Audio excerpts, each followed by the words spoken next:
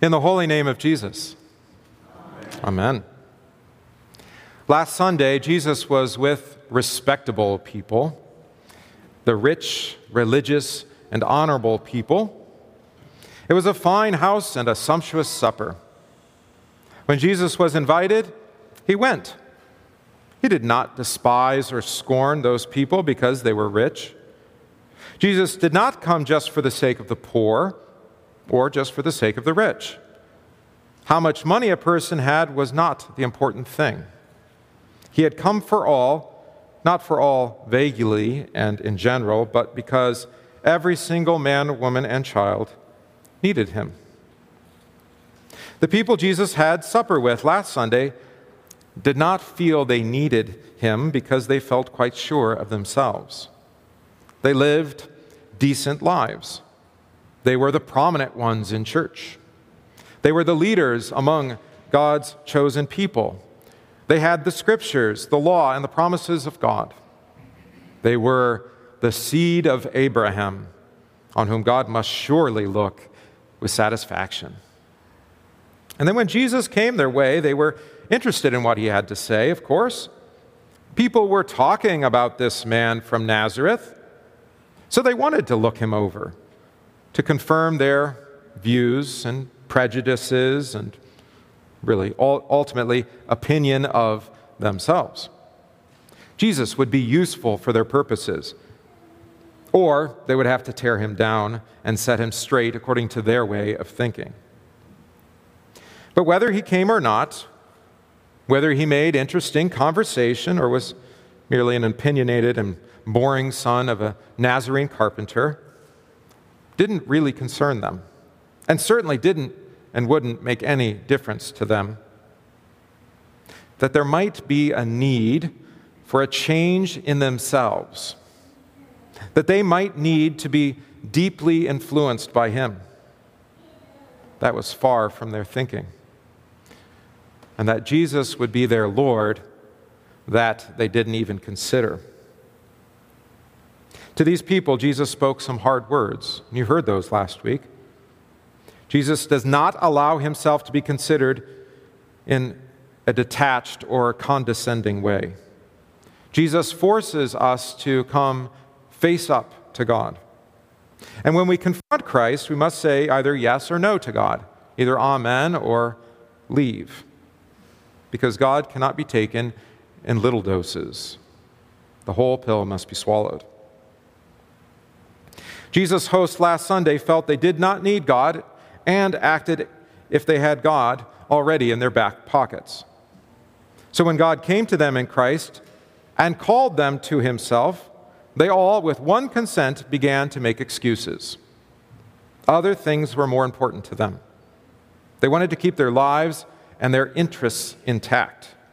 They were well satisfied with themselves and their really petty little lives. They felt no need for him. Therefore, from Jesus, they received nothing but rejection. Of his supper, to those who were invited, they did not taste.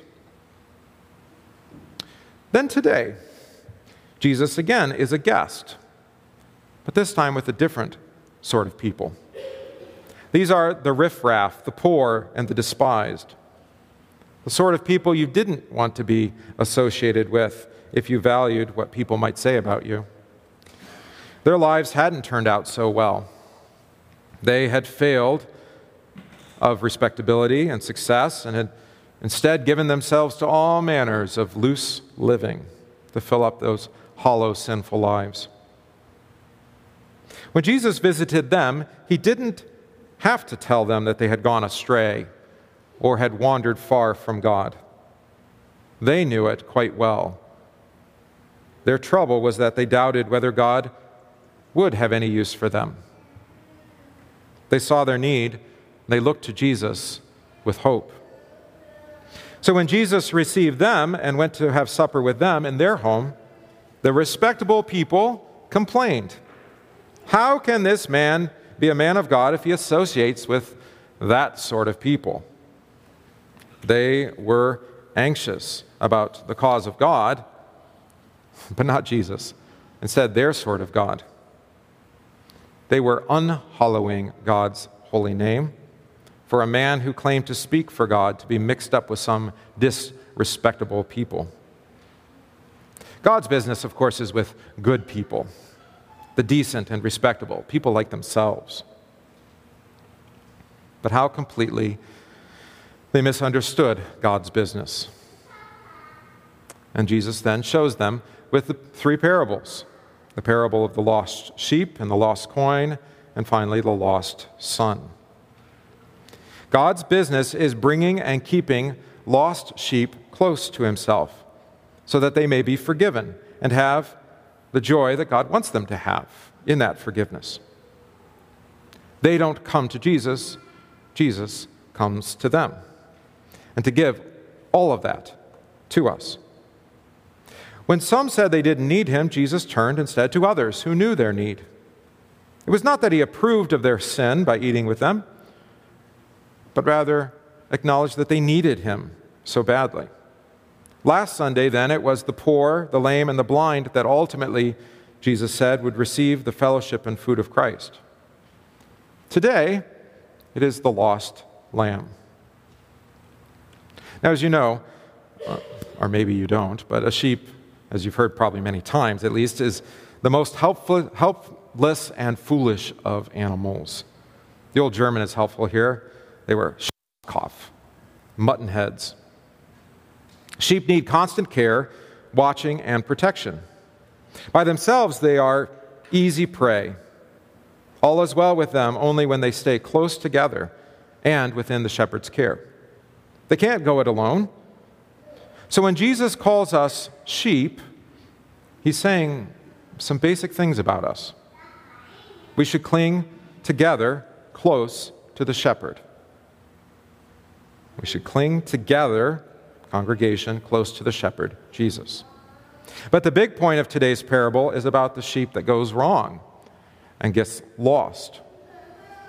If you've ever heard the bleating of a lamb that's separated from the ewe or from the flock and is lost, you will know how pitiful that lamb's plight is.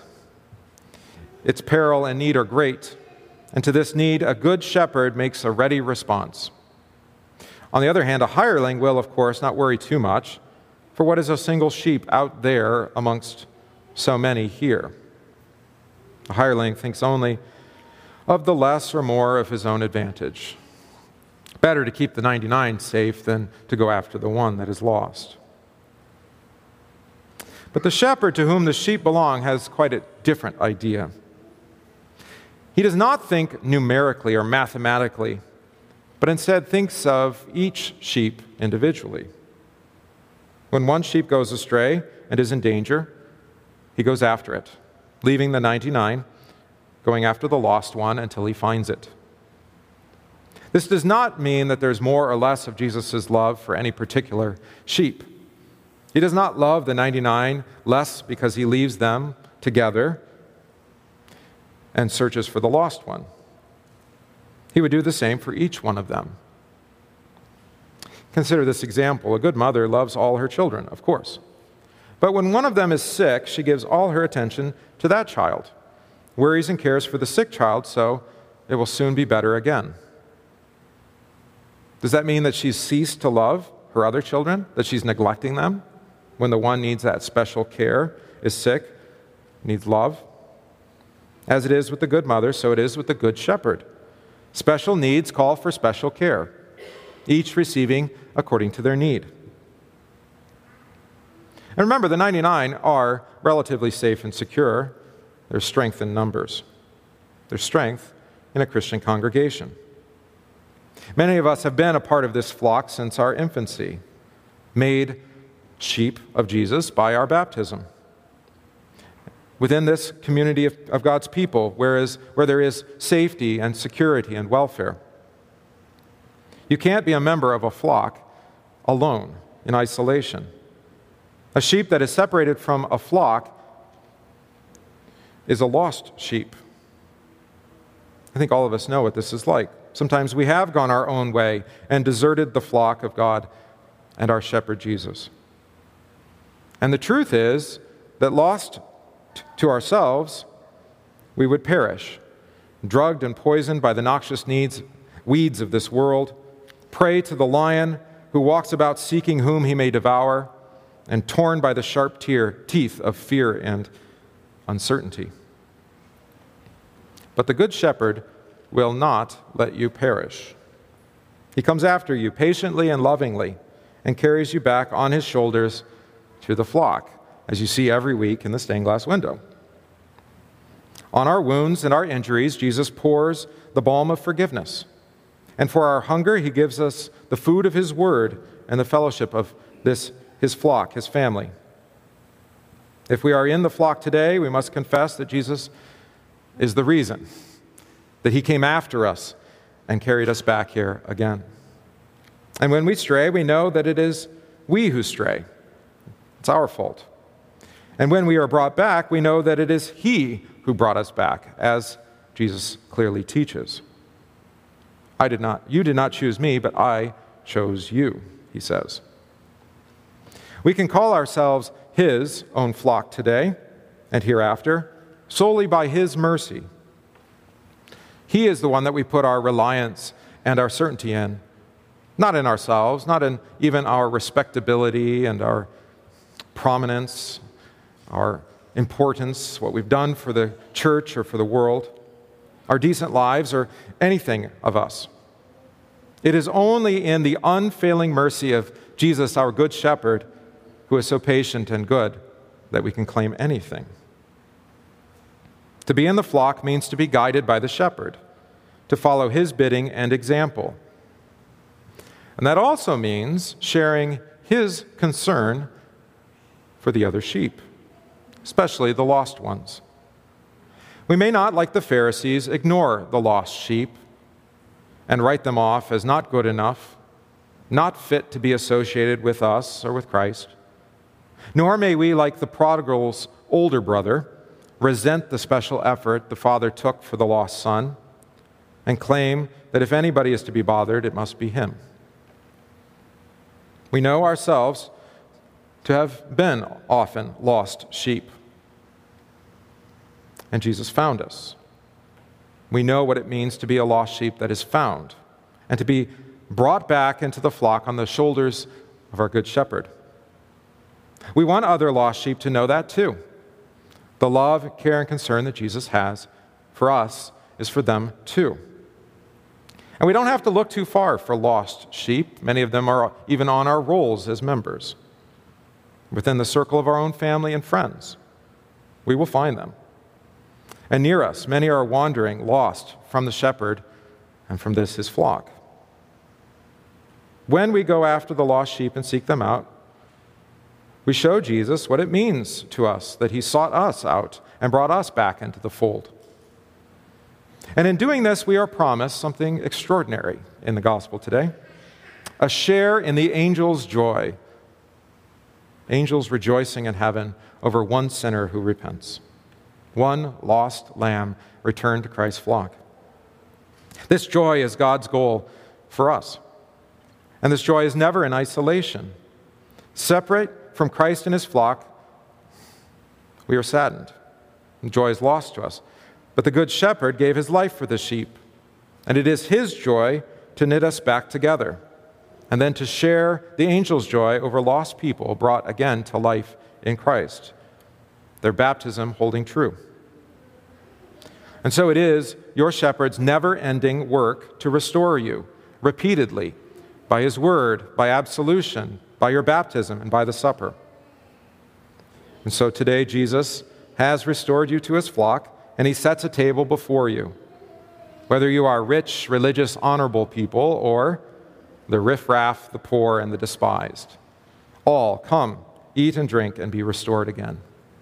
In the name of Jesus. Amen.